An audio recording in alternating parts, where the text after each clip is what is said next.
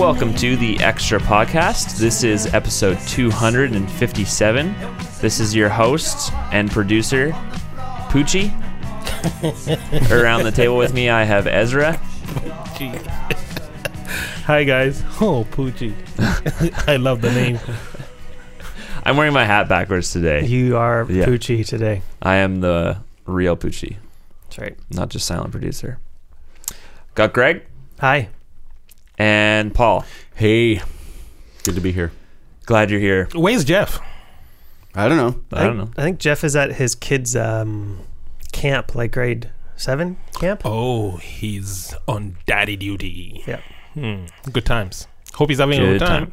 Hey, Jeff, if you're listening to this, which you won't be. But if you are. But if you are, I hope you had a good time, man. We're looking forward to hearing stories about it at the office and such.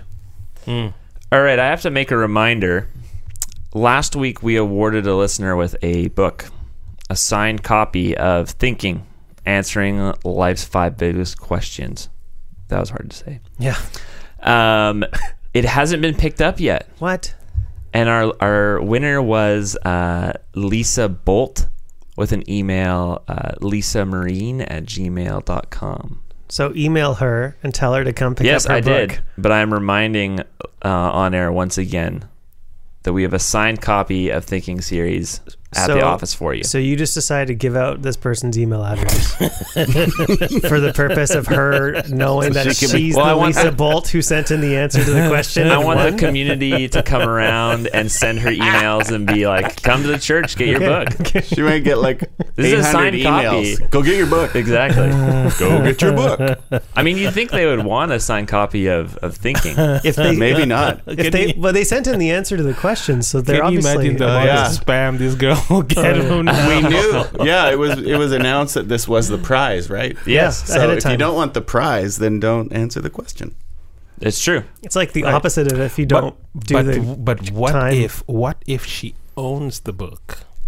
Because I think Andy had an apologetics conference. You think? 2 years ago, I think. I think so too. Yes, and he gave the book Thinking Yeah. at that apologetics conference. So Answering life's So 5 you're biggest saying questions. she's like, meh, I don't want the book. I'm just going to let them talk about it on air for weeks on end. But you think she would want it to maybe sell it on Craigslist for a hefty profit? That's right. A signed Signed copy by Who the knows great. how What's much her that name? will be Lisa? worth? Lisa. Lisa, come pick up your book. Yes. All right. The first question we have in today has to do with honor-shame culture. So the question is, what is the honor-shame culture? And are there positive things about it that we can implement in the Western world? I think honor shame culture would be so for example, I come from the third world, from Africa, and you will find the community, an individual within a community, your behavior, your actions have a direct impact to the community where you live.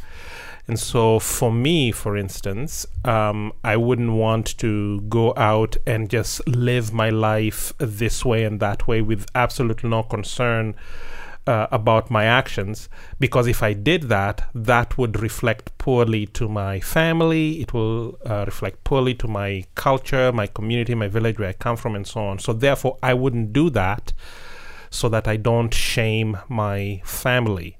So I would say that would be honor shame culture, basically, as I understand it, given that that's the background I come from. But here in North America, it is slightly different, because I think there is honor shame here, but it's different. Different in the sense that, Greg, do you want to respond to how honor shame is, how it applies to our culture here? Sure. So I think the main difference is less of the fear of bringing shame upon others in our community, and more about the decisions that I make, the things that I say, the things I tweet are going to reflect badly on me, and it's going to harm my own progress, my own success. So it's not that we don't have honor shame in the West, it's just so individualized. rather than having it as a community perspective that if I was to do this, it's going to make my family look bad. In the West, we're thinking, whatever, family schmamly. If I get caught cheating on my taxes, it's going to make me look bad. Not my family. And doesn't matter about my family, because in the West, it matters about me. So I think that's that's probably the main nuance. I don't know if you guys want to add anything to that, but that's my take. So then the question was, what can we do? Are there positive aspects of this that we should implement in the Western world? So the idea of honor shame as a community, we're so individualized.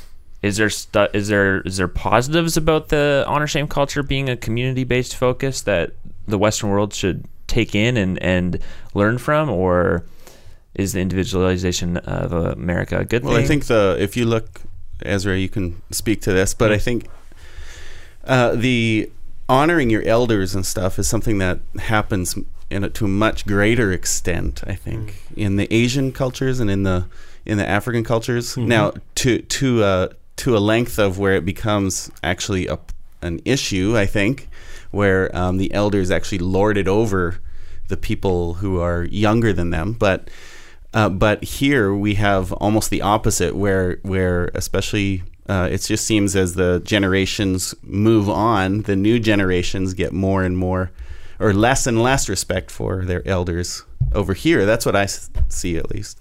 See, I think what has changed in our society, I would argue in days gone by, so probably in the days when your grandpa and your grandma were younger. During those days, you had an honor shame culture that would probably be similar to the one in Africa, where your actions have a direct impact to your family. So you cared about the things you did, the places you went, and the choices you made because they had a direct impact to the family. Back in the day, that was it. But I think in our day, it has changed. And I think the reason it has changed is because in the days gone by, our ethics governed our morals. So what we believe that, hey, we have to be respectful to your elders and those kinds of things. What we believed then governed how we behaved in public and how we behaved in the community and so on.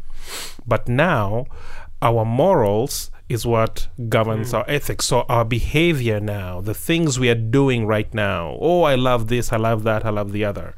So because I do these things, now I'm moving government, I'm moving society to change our ethics, to embrace how I behave. And I think the further we go down this path, the more dangerous, in my opinion, the more in danger we are as a community, because can you imagine if our behavior is now what is governing what we believe and what we hold to and what we value? My goodness. People will believe all sorts of things. And then now who will say that's wrong? Right.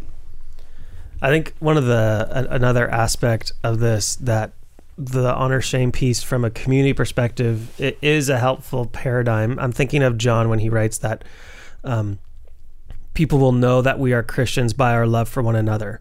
So the idea that how we treat others is a reflection of our faith in the eyes of other people. It might not be a direct correlation, but in my mind, I was thinking the more Eastern or non-Western honor shame culture has to do with how I behave reflects on my primary community. And likewise, how we behave as Christians has an impact on how people view what ought to be our primary community, which is the church, which is our relationship with other brothers and sisters of the faith. And so the good in the honor shame from a collectivist or a community perspective, I think, is that we recognize that how we treat others, how we act, actually does have an impact in how people view our primary community, which is the church. And so I think that's how it makes sense that John's commandment or John's words, that how we treat one another is going to be our greatest apologetic for the watching world, because it makes sense that how you behave is going to have an impact on how people view the community you're a part of. You see, what is interesting in Africa is people do things for the sake of the community. So I work hard, I am a good member of society, I go to school and I study hard. I do all those things not so that I can further myself and my agenda, but it's more my community will thrive. So the money I make, it's not just mine, it's for the community. So if you went to Africa and you left your suitcase there and you had maybe 2 or 3 pairs of shoes and maybe 2 or 3 pairs of jeans, you might find someone whom you're staying with wearing your jeans. And you'd wonder, why are you wearing my clothes? And their response would be, well, you had 3, so I'm wearing 1. What's the big deal? Again, what is yours is ours. So it's a very, it's a community that thrives. People in the community, live for the community and not for the individual per se. Though that is changing with obviously as our Western ideology begins to infiltrate Africa, but in the rural Africa, that is basically how people live. And I think, how would we benefit from an Honor Shem culture here in North America, at least in the Christian churches, just as Greg said, as we continue to love one another and we live for each other. And so everything I do, it's not just for my sake, but for the sake of the other. Loving, forgiving, helping, supporting, it's for the sake of the other. I think people begin to see the gospel, basically the effects of the gospel being lived out in society and culture. Just to nuance this a bit too, maybe we've talked about all the positives at this point, about how it seeks to be community focused, and we looked at what John said about our greatest apologetic is our love for one another. So there obviously is some good to implement this in the Western culture with more of a community focus instead of us being so individualized. But there's obviously some negatives too, which we hear about in the news all the time with, honor killings and that kind of thing. So how can this be taken to the extreme where it becomes negative? So are there significant negatives to the honor shame culture as well? Well, if I think about some friends of mine who come from a Asian culture where the honor shame thing is huge. And he's at seminary wanting to be a pastor, and from where he's coming from, if he doesn't go back there with not only his degree but also his ordination in that particular denomination that he's from, if he doesn't go back home with both those things, they don't view him as having done anything. Like, you might as well not have not even tried because of this. And if he went back in that way, he feels like he would be bringing shame against his family. His parents would be upset. His relatives, they would be like, how could you do this to us, kind of thing. And so I think that's a negative. I think there's the loading over. Yes. The loading over is the big negative, where those in power or in positions of respect make demands and begin to misuse their authority to suppress or oppress those who are at the bottom of the food chain, so to speak. That would be the biggest negative. And that's the big thing that you see in Africa. That's why you have dictators. Why is this? Right. Because those who have authority load it over. And you can see how in a Christian context this could lead really easily and quickly to legalism, right? The idea that, look, if you don't do everything the exact way we want you to, you're going to make us look bad. And to make us look bad is to go against what John says in his word, right? Because you're supposed to make us look like an appealing community. So, do these things, and we throw Christian liberty totally outside the window, and we just live in the land of legalism. So, I mean, obviously there are abuses to the whole idea of the honor shame in a community context. Yeah, I think you make a very good point. The whole discussion around Christian liberty. Because, again, we in the West will look at Christian liberty and say, hey, this is a Christian liberty issue, so I'd expect you to give me grace, but I'm going to indulge because I enjoy this. Well, you might not. So at the end of the day, if honor and shame is implemented here the wrong way, I could definitely see a lot of people feeling like, you're just whipping me and calling me all sorts of things on a Christian liberty issue. Right.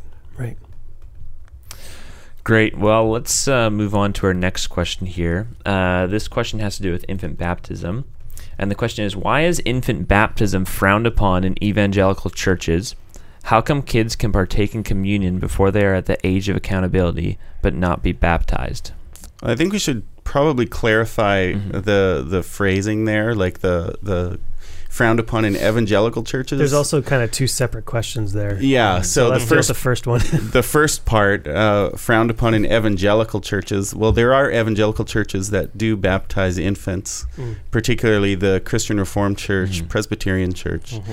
And there are even Anglican churches that are quite evangelical and Episcopal down the States, things like that. So, and they will baptize babies. So it's not all evangelicals per se, but in our area here, we have a vast majority of Baptist, Pentecostal, Mennonite Brethren churches, and we all are Credo Baptists, so not infant Baptists. So I would say that in the Reformed camp, generally Reformed, they still practice infant baptism, but they are evangelical. So we are looking at the question probably should be worded, why is infant baptism frowned upon in non-Reformed churches? Yeah, or Maybe? I mean Anabaptism is kind of the historic name given to the movement of people who believe that believer's baptism, that someone ought to be baptized upon confession of their faith. So out of the around the Reformation, 16th century, the Anabaptist movement, out of that comes all kinds of things like Baptist churches, Mennonite Brethren churches, and Pentecostal churches, and all that kind of stuff flows a little bit out of that stream. Well, Baptist churches, I mean, for instance, if you look at like Spurgeon's Baptists in England, that kind of a thing, that all flowed out of the Reformation. They wouldn't have wanted to be associated with Anabaptists and the history of Anabaptism, because there were some really crazy people in that. Totally. So they were just applying the idea of having baptism upon your confession of faith to the Reformation. That's good. So there's not really there is a difference between Baptist and Anabaptist. Right. No, that's a good point. So what would be why would people who hold to believers' baptism look down on infant baptism? Did I ask that question right? Why do people who believe in believers' baptism, why would they look down on infant baptism? What do you think? So I think, should we give like a Reformed view of infant baptism first? Yeah, sure. I think it would be best to define for people. Okay, so why do churches that baptize infants, why do they do that? What basis? Right. So you have two different types. You have the Catholic type and even the Lutheran type, honestly, where when a baby is baptized, they're washing away original sin, and then after that, when they repent, they actually when later on in life when they repent, they're actually repenting of the sins they've committed.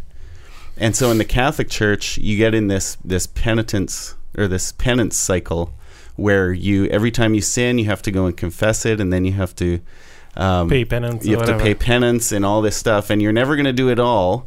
So when you die, you go to purgatory, where you pay it off for an indeterminate period of time before you get to heaven, or your family members, or your families pay it for you, or all the great works that the saints have done in the past, some of them are actually banked and will pay for your sins. So when a baby is baptized in the Catholic tradition, or Roman Catholic Church, it's a lot different than when a Presbyterian would, or a Christian Reformed would baptize their baby. At that point, they're saying this isn't saving the baby, this actually isn't washing away, but this is bringing them into the covenant family of God. Yes, is what they say. And so they say that this is equivalent to the Old Testament practice of circumcision. Yes. And they have scriptures that they point to for that. Romans 4 is probably one of the most significant passages for what is that? Infant baptism. I'm going to pull it up for us here, but I cut you off, Paul. That's okay. The whole idea of baptizing a baby in the Reformed tradition is to bring them into the covenant family of God, where they will experience the blessings of the church and the privileges of being in covenant family. And so this doesn't mean they're saved. They still, as they get older, they still have to repent of their sins, and they still have to make a profession of faith. And then when they do that, then they will receive their first communion. And so that usually happens in the teen years, usually when somebody does that, or maybe into their 20s. And so at basically that point, it's a confirmation, so to speak. Yes. So I don't know. In terms of our practice, what we do, I don't see a big difference between their infant baptism and our dedication of babies. I think what we're doing when we're dedicating babies, we're asking the church to watch over the family and to hold the family accountable. And the parents are saying, we're going to raise this child up in the ways of the Lord. So it's all the benefits and blessings that come with infant baptism in the Reformed tradition, I think are happening with in our tradition, in the MB tradition, or in the Baptist churches, when we dedicate our children. And just, they use water in the Reformed tradition, but they call it baptism, but we wouldn't actually call that baptism. Yeah. So, they call it baptism the same way we would call an adult professing Christian who's now coming to a baptism. Yes. They would view it the same way. There is a difference, though, between what's viewed upon as happening in an infant baptism theologically from a child dedication.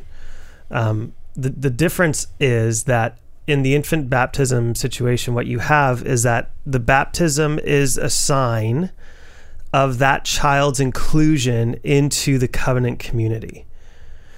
Whereas, so they say that baptism is replacing circumcision as the external sign for the reality that this person is now a part of this covenant community. Yes. Whereas in child dedication, what we have is, I've told Robin, what we should call this parent dedication. We're not saying that this child is now a part of this covenant community in the sense that they are part of God's elect. What we're saying is that they have Christian parents who would really want the church's help to help raise that child as a Christian and need the help of the church around them to support them and pray for them. So there is something theologically different at the core of what infant baptism is for the Reformed But the Reformed wouldn't say they're necessarily elect either. No, but they're being included into the covenant community. And this is where the theological language, in all honesty, just doesn't make sense of the biblical texts. This is why I'm compelled by believers' baptism is we have in the Old Testament with the sign of circumcision that you can be included into the people through the external marker of circumcision, and you aren't doubted as a part of that physical community, that ethnic community. But baptism isn't the sign of involvement in an ethnic community. Baptism is the sign of, it's an external sign of the internal reality that you are a part of the covenant community, which is the true Israel, which is those who have responded in faith to Jesus Christ. And so this is where the argumentation for infant baptism breaks down, is when you look at the texts of the New Testament and say, is this what the New Testament teaches about what baptism is? And I'm compelled that it's actually not. You have to do a lot of theologizing to make it say that.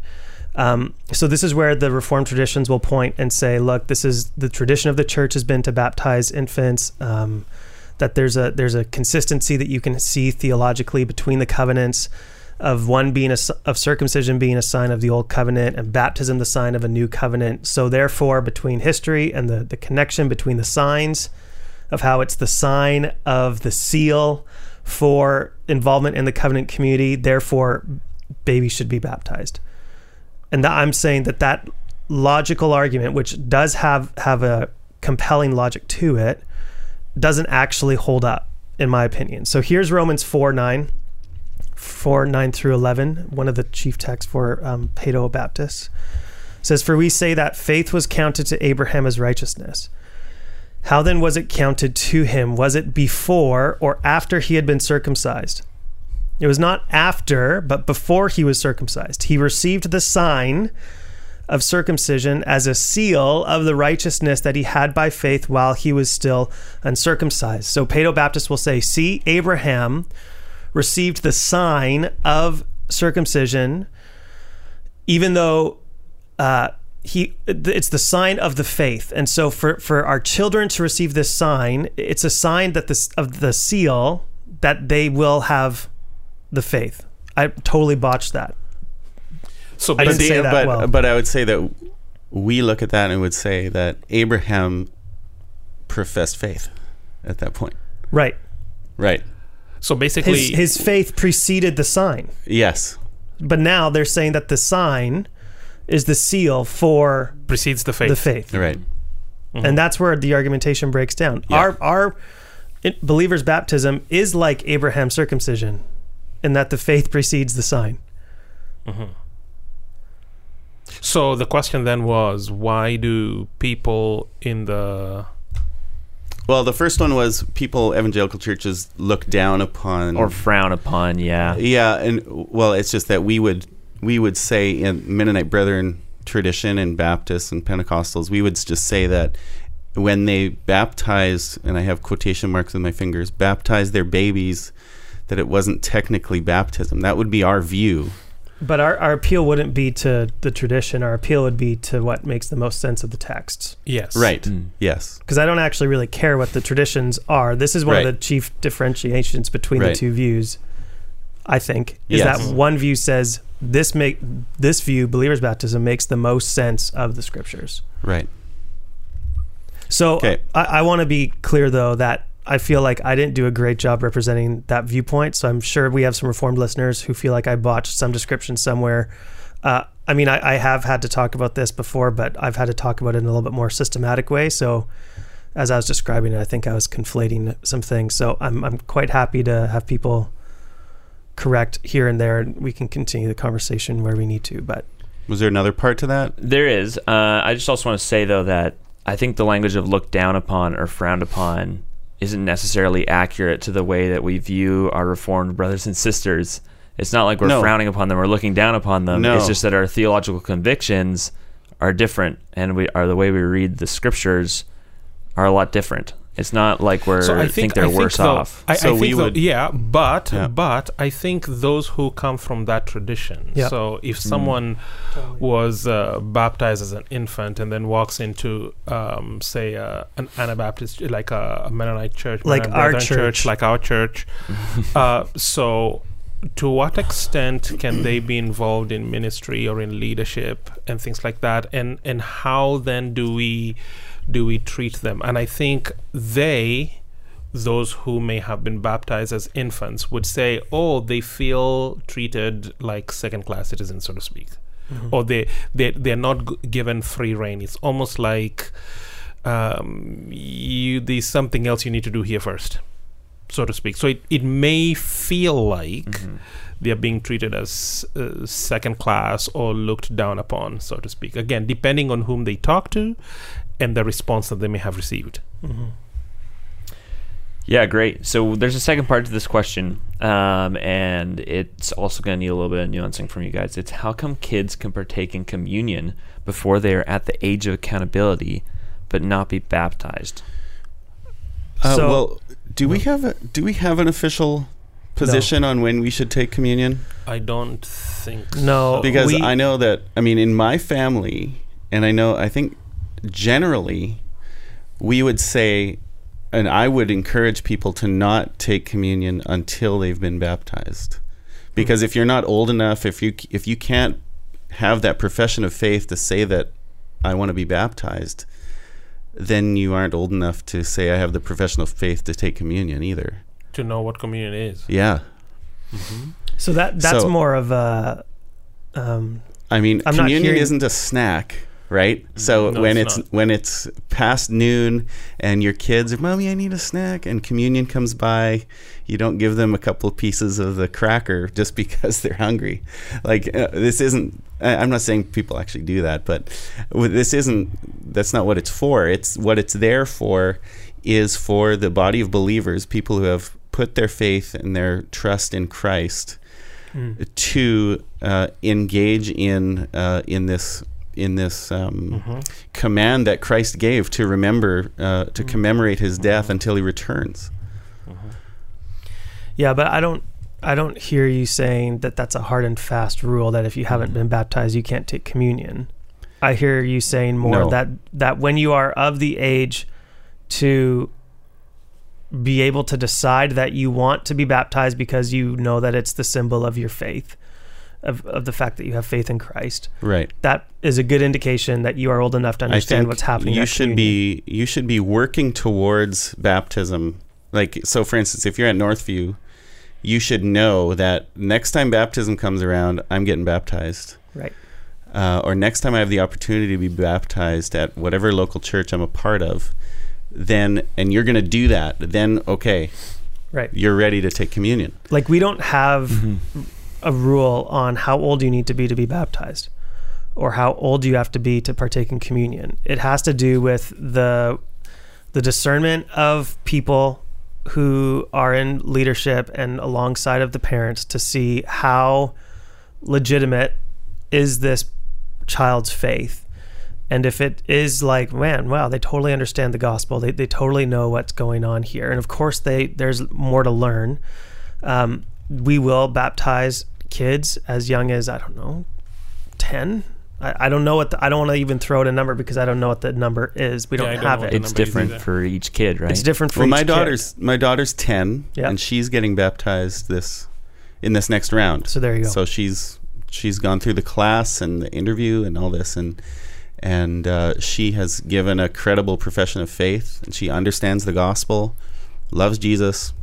So yes. So that's going to be different for each kid, though, right? Because some kids are going to come to faith at 9, and they're not going to have a full understanding of what's going on because maybe their parents are bringing them to church now, and they're not going to get it until they're 13 or whatever. But again, I think I want us to be very careful with the language we're using here, because are we saying the only person who can get baptized is one who has a full understanding of the gospel? Because I think the adults who I came to church 3 or 4 times and I heard the message preached, and it wasn't necessarily a direct gospel, like a message that really unpacked the nuances of the gospel. This is why Jesus came to die, whatever.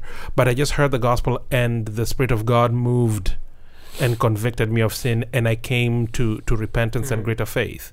And so now, yes, I may not be able to articulate the gospel and actually show you chapter and verse, right? But I know I'm a sinner and I need God's mercy. Question then becomes, in the biblical text, such an individual gets baptized, like right away. That person gets baptized.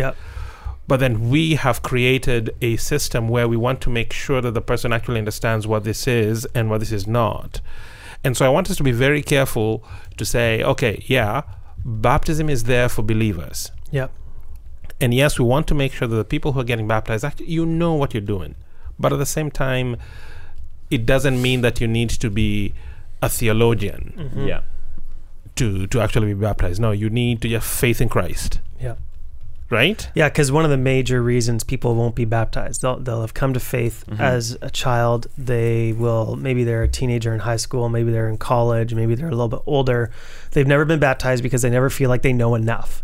And so they delay obedience for their lack of knowledge, for the insecurity of their own knowledge of the nuances of the Christian faith. And that is a category in baptism that makes zero sense, because baptism is the sign of the initiation into the life of following Jesus. And so because of that, of course we want to do what we can to make sure that this person knows what they're doing.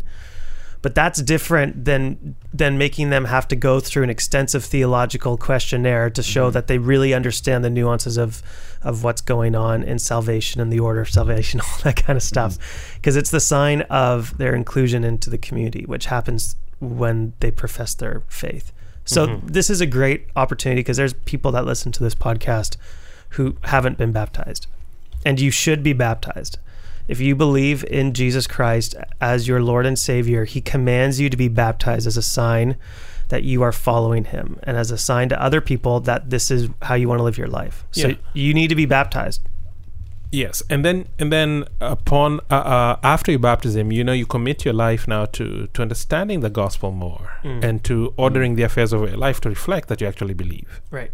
And I'm gonna throw this out there for all of our friends who are from the Reformed tradition that are coming to our church. I want you to hear me say that I want you to be baptized. I want you to be baptized upon the profession of your faith, because I think that that's what the Bible commands. And if you're coming to this church and you're wanting to sit under the teaching of this church and have the leaders of this church hold you accountable, I think that this is something that you need to seriously think about, that this is what it means to follow Jesus and to invest the time in studying the scriptures. And I'm personally happy to chat through with anyone who's listening who has this as an issue or something they want to work through more. If you were baptized as an infant and you were confirmed and now you're coming to Northview and you want to get more involved, but you're getting the handbrake pulled on you because you're not baptized as a believer, I'm quite happy to sit down and chat with you and have some conversations to help see if we can get you to the point where you would be joyful in obeying Jesus and being baptized upon profession of your faith.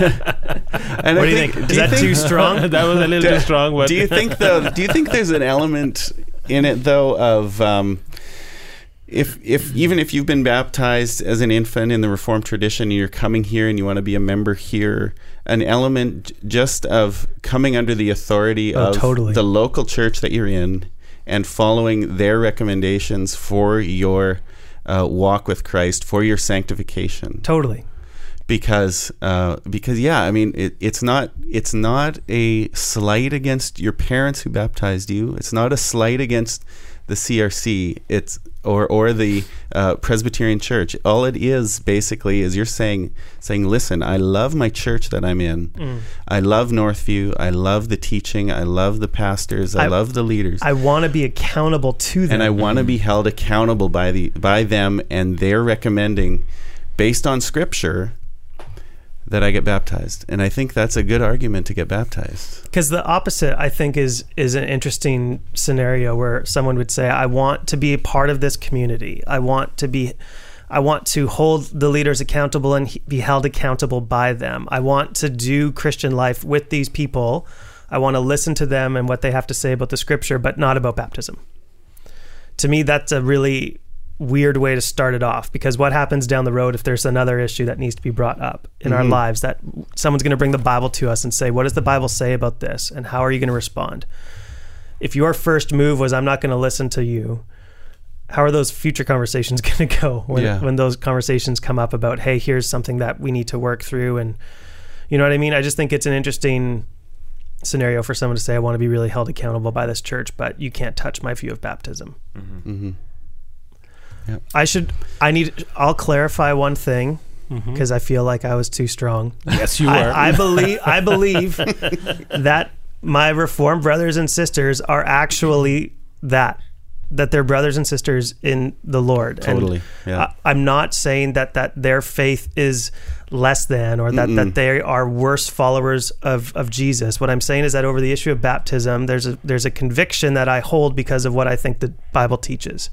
And if you are going to come to Northview and want Northview to be your home church, I think that you need to seriously consider that believers' baptism is something that you should consider. And I'm happy to chat with them if they want to chat further about this. Okay, so if you need to chat some more, it is gharris@northview.org. That's right. Right? That's right. Great. Well, that's all we have for today. And you can email Eokoti also, just if you want to, just to say hi and say, hi, Ezra, thanks for telling Greg he was too hard. Now I feel like I don't actually have to be baptized as a believer because you said he was being too harsh. No, I mean, I think for another time, the conversations that someone listening to you would say, okay, so you mean to say, Greg, all the Reformed people and the Presbyterian people are disobedient because they are baptizing their infants?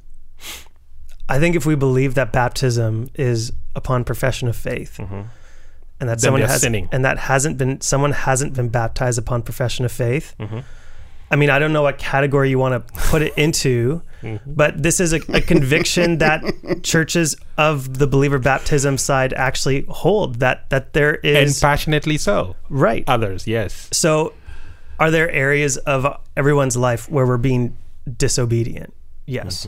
So listen, And like, this is one. There's I certain, think this is one for some people. Look, I'm not going to there's apologize.